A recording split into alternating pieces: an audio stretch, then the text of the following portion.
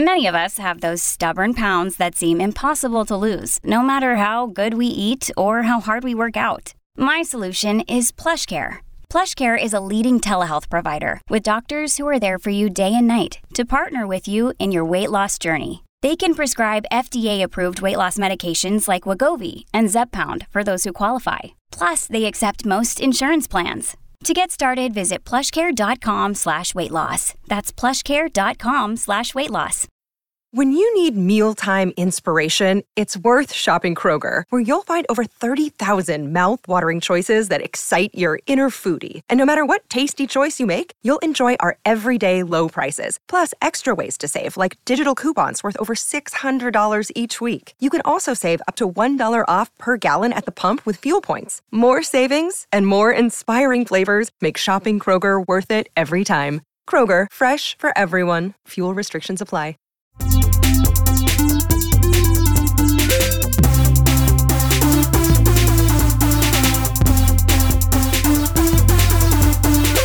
Welcome to the Inside the Board Study Smarter series, dedicated to helping you learn to think like a question writer so you can study smarter, not harder, and succeed on your exam.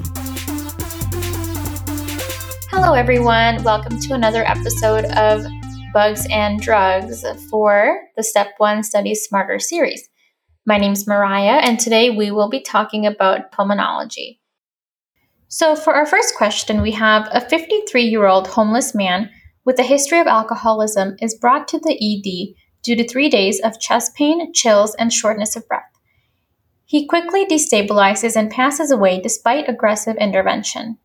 A sputum culture obtained upon admission to the emergency department revealed gram-negative bacilli that formed mucoid colonies.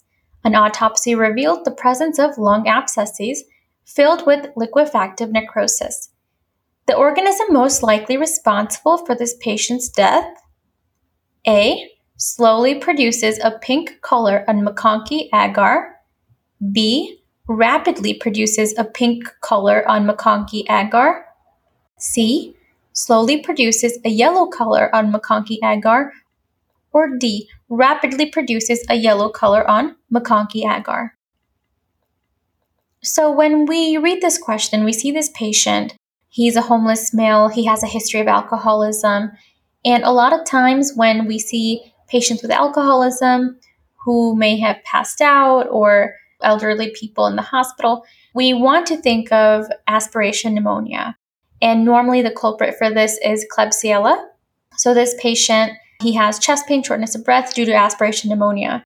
And since the sputum culture showed gram-negative bacilli that were forming mucoid colonies, and there were also lung abscesses filled with liquefactive necroses, we can also confirm that this is a Klebsiella infection.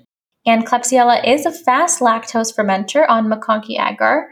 It turns pink rapidly. So the other option choices, which are slowly produces it, or slowly produces a yellow color, or rapidly produces a yellow color, are all inaccurate because Klebsiella will rapidly produce a pink color on MacConkey agar. And our next question. A 24-year-old female presents to the physician due to a cough and chest pain that began 2 days ago. She works at a pet store cleaning bird cages. She also has smoked a pack of cigarettes per day for the past 8 years. Her temperature is 38.8 Celsius or 101.8 Fahrenheit. A chest X-ray reveals parenchymal infiltrates and hilar lymphadenopathy.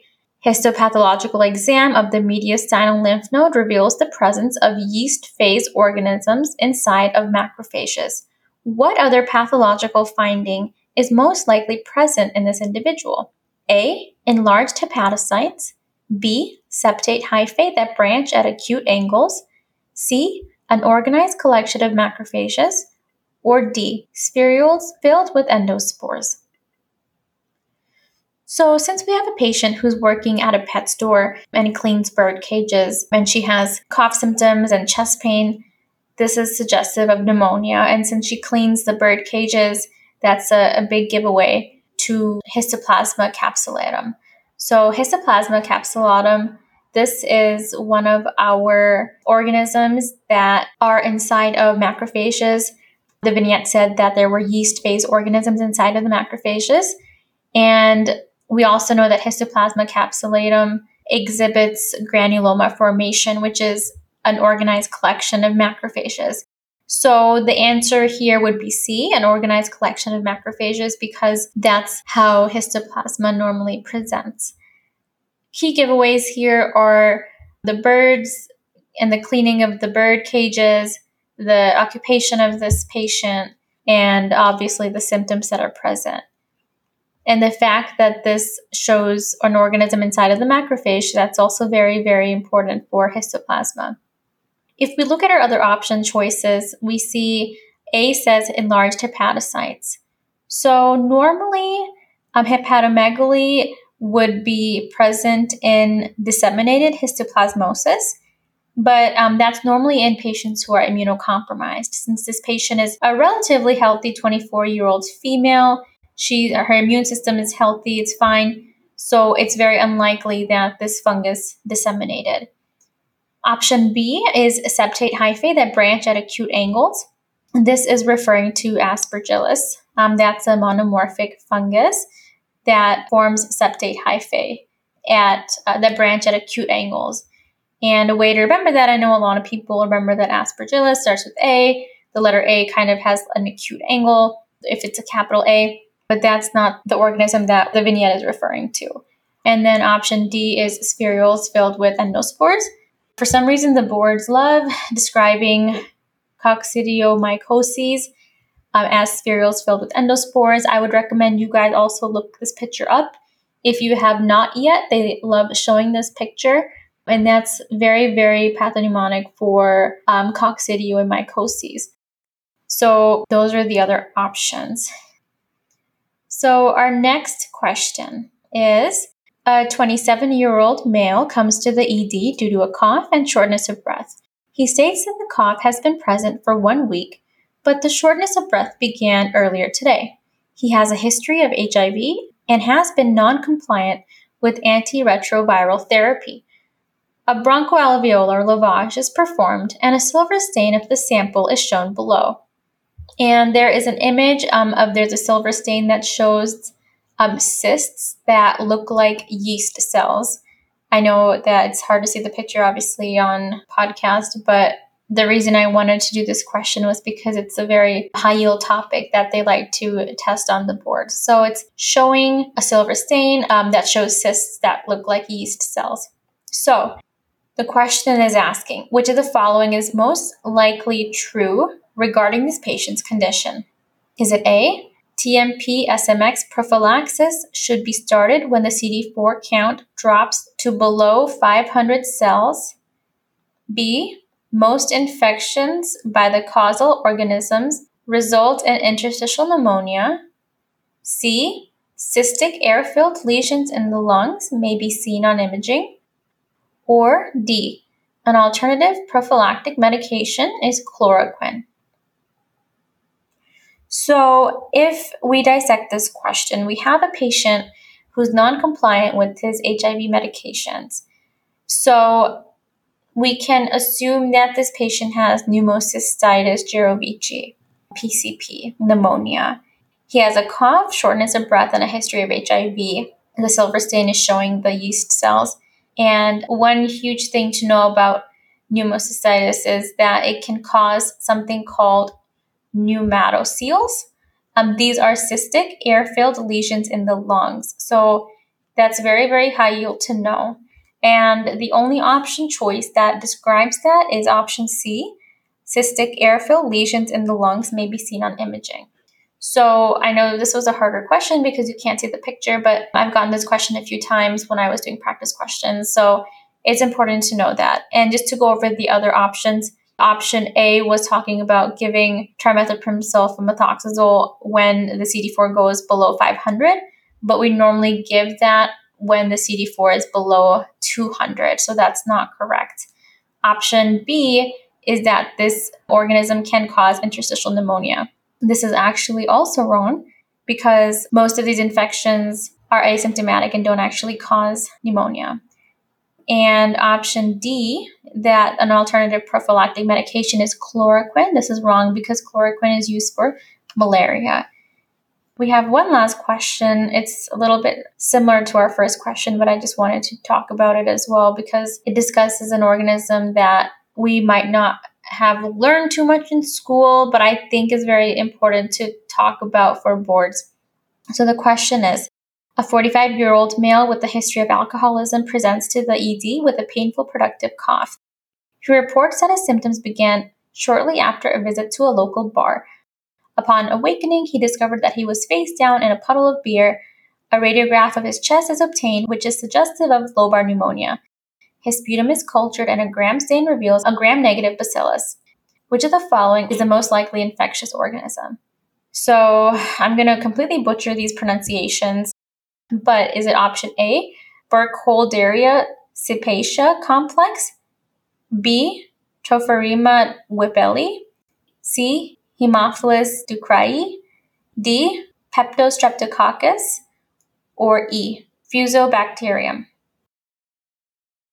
So we did a similar question to this already where we had a patient who was an alcoholic. In this case, this patient went to a bar and he woke up face down in a puddle. So we can assume that he has aspiration pneumonia, or some form of alcoholic aspiration. And the important thing to know about this is that Fusobacterium, which is an anaerobe, is one of the very common causes of aspiration pneumonia. It is also a gram-negative organism. And just to talk about the other options, option A, which is the Burkholderia cepacia, this normally happens exclusively in patients with cystic fibrosis, so we can rule that out in this patient. Option B was Trophorema whipplei. This is a gram-positive organism that causes Whipple disease. Choice C was Haemophilus ducreyi. This actually causes painful genital ulcers, not pneumonia, so this is not even the right system. And choice D is Peptostreptococcus. And the reason this is not the right answer is because it's gram-positive. But I believe this can also cause aspiration pneumonia. But since this vignette mentions that this is a gram-negative bacillus, we can rule that out. And our next question. A 23-year-old female presents to her primary care physician with persistent fatigue, headaches, and a cough. She states she is a freshman at a local college and recently moved into a nearby dorm. Further history demonstrates that several of her classmates have also had similar symptoms. Her sputum is collected for staining and culturing. The gram stain does not reveal the presence of any organisms, and the organism only grows when cultured on eaten agar. Based on the information above, which of the following is most likely true regarding her infection? A. A broad-spectrum antibiotic such as vancomycin should be used. B. Her blood would agglutinate if collected in a test tube and warmed. C. A chest radiograph would show enhancement of an entire lobe. Or D. Azithromycin will likely kill the suspected infectious organism. So a few things about this vignette. We have a student who's in college dormitory, and she's having some mild symptoms of persistent fatigue, headaches, and a cough. And the students around her are also demonstrating similar symptoms. And while the gram stain doesn't reveal any organisms, the organism does grow on eaten agar. And a very important thing about this is to know that Mycoplasma pneumonia grows on eaten agar. It cannot be visible on gram stain because it does not have a cell wall. So it has a missing layer. It's called a murine layer. It's absent, so it does not show on gram stain. So with this organism, it's really, really important to know this is something that presents with something called walking pneumonia, where the patient's symptoms aren't as severe, but on like chest x-ray and things like that, it would actually show that this is more severe than the symptoms are showing to be. So in regards to treatment, azithromycin is very, very effective in killing Mycoplasma pneumonia. So option D, which is azithromycin will kill the suspected organism, is correct. It's a type of macrolide that can kill mycoplasma. Option A is a broad-spectrum antibiotic such as Vanco should be used. Vanco, we know, works by targeting the cell wall, and since Mycoplasma pneumonia lacks the cell wall, Vanco would be ineffective. Option B is that the blood would agglutinate if collected in a test tube and warmed. This is also incorrect because the blood of a patient with this would agglutinate at cold temperatures, not hot temperatures. And option C is that a chest radiograph would show enhancement of an entire lobe. This is also incorrect because normally a chest x-ray would show scattered nodules, not lobar pneumonia. Important to know, azithromycin, effective in getting rid of Mycoplasma pneumonia. The next question we have here is not a multiple choice question, but it's something that I just want to bring up because it's very, very important to talk about. So we have a patient with pulmonary hypertension and they are started on bosentan. How would the pulmonary vascular resistance be altered in this patient? So different causes of pulmonary hypertension include things like the BMPR2 loss of function mutation. That's one of the hereditary reasons. It can also be idiopathic. It can be caused by drugs such as amphetamines and cocaine, or also just other associated conditions like HIV, cardio, and pulmonary conditions that can cause an increase in pulmonary vascular resistance. There are several ways to treat this. A lot of times things like exercise and oxygen therapy help. Diuretics also help. Calcium channel blockers and things like that can also help. One of the drugs that's used is bosentan, which is an endothelin receptor antagonist. So basically, in pulmonary hypertension, we have endothelin 1 activity, which causes vasoconstriction. So bosentan would antagonize that and decrease the resistance. Basically, it inhibits the vasoconstriction that's being caused there. We can also give drugs such as sildenafil, which is a phosphodiesterase 5 inhibitor, which would increase the nitric oxide. And one last thing I'd like to discuss in kind of an informal manner without asking questions are just the asthma drugs, because I think they're very high yield, and a lot of times the way that the questions are asked, test taker simply needs to know the mechanism of action of a lot of the drugs that are asked about. So just some high yield quick facts that I've come to learn after reviewing for the board exams. For asthma, we know albuterol is a beta-2 agonist, and it's one of the short-acting beta-2 agonists, the SABA. We also have the LABAs, which are sort of salmeterol and formoterol. Those are the long-acting agents. These are mostly used for prophylaxis. We can also, if the albuterol of the beta-2 agonists don't really work, we can use inhaled corticosteroids such as fluticasone or budesonide. And we also have options like muscarinic antagonists like tiotropium and ipratropium. They like testing that ipratropium is the longer acting of the two medications. Very, very high yield to know the anti-leukotrienes. We have Xylutin, which is a 5-lipoxygenase pathway inhibitor. We have montelukast and zaraflukast. These block the leukotriene receptors. So Xylutin is actually blocking an enzyme, whereas montelukast and zofirlukast are blocking the receptor. That's very important to remember. They love asking about omalizumab, which mostly binds to the serum IgE in the serum. So that's important to know. And they also like to ask about cromolyn and how it works. And it basically works by inhibiting mast cell degranulation. But it's not really used because of its many, many side effects. Those are some of the high-yield pharmacology facts that I've sort of learned to memorize. And hopefully this helped. Best of luck to everyone.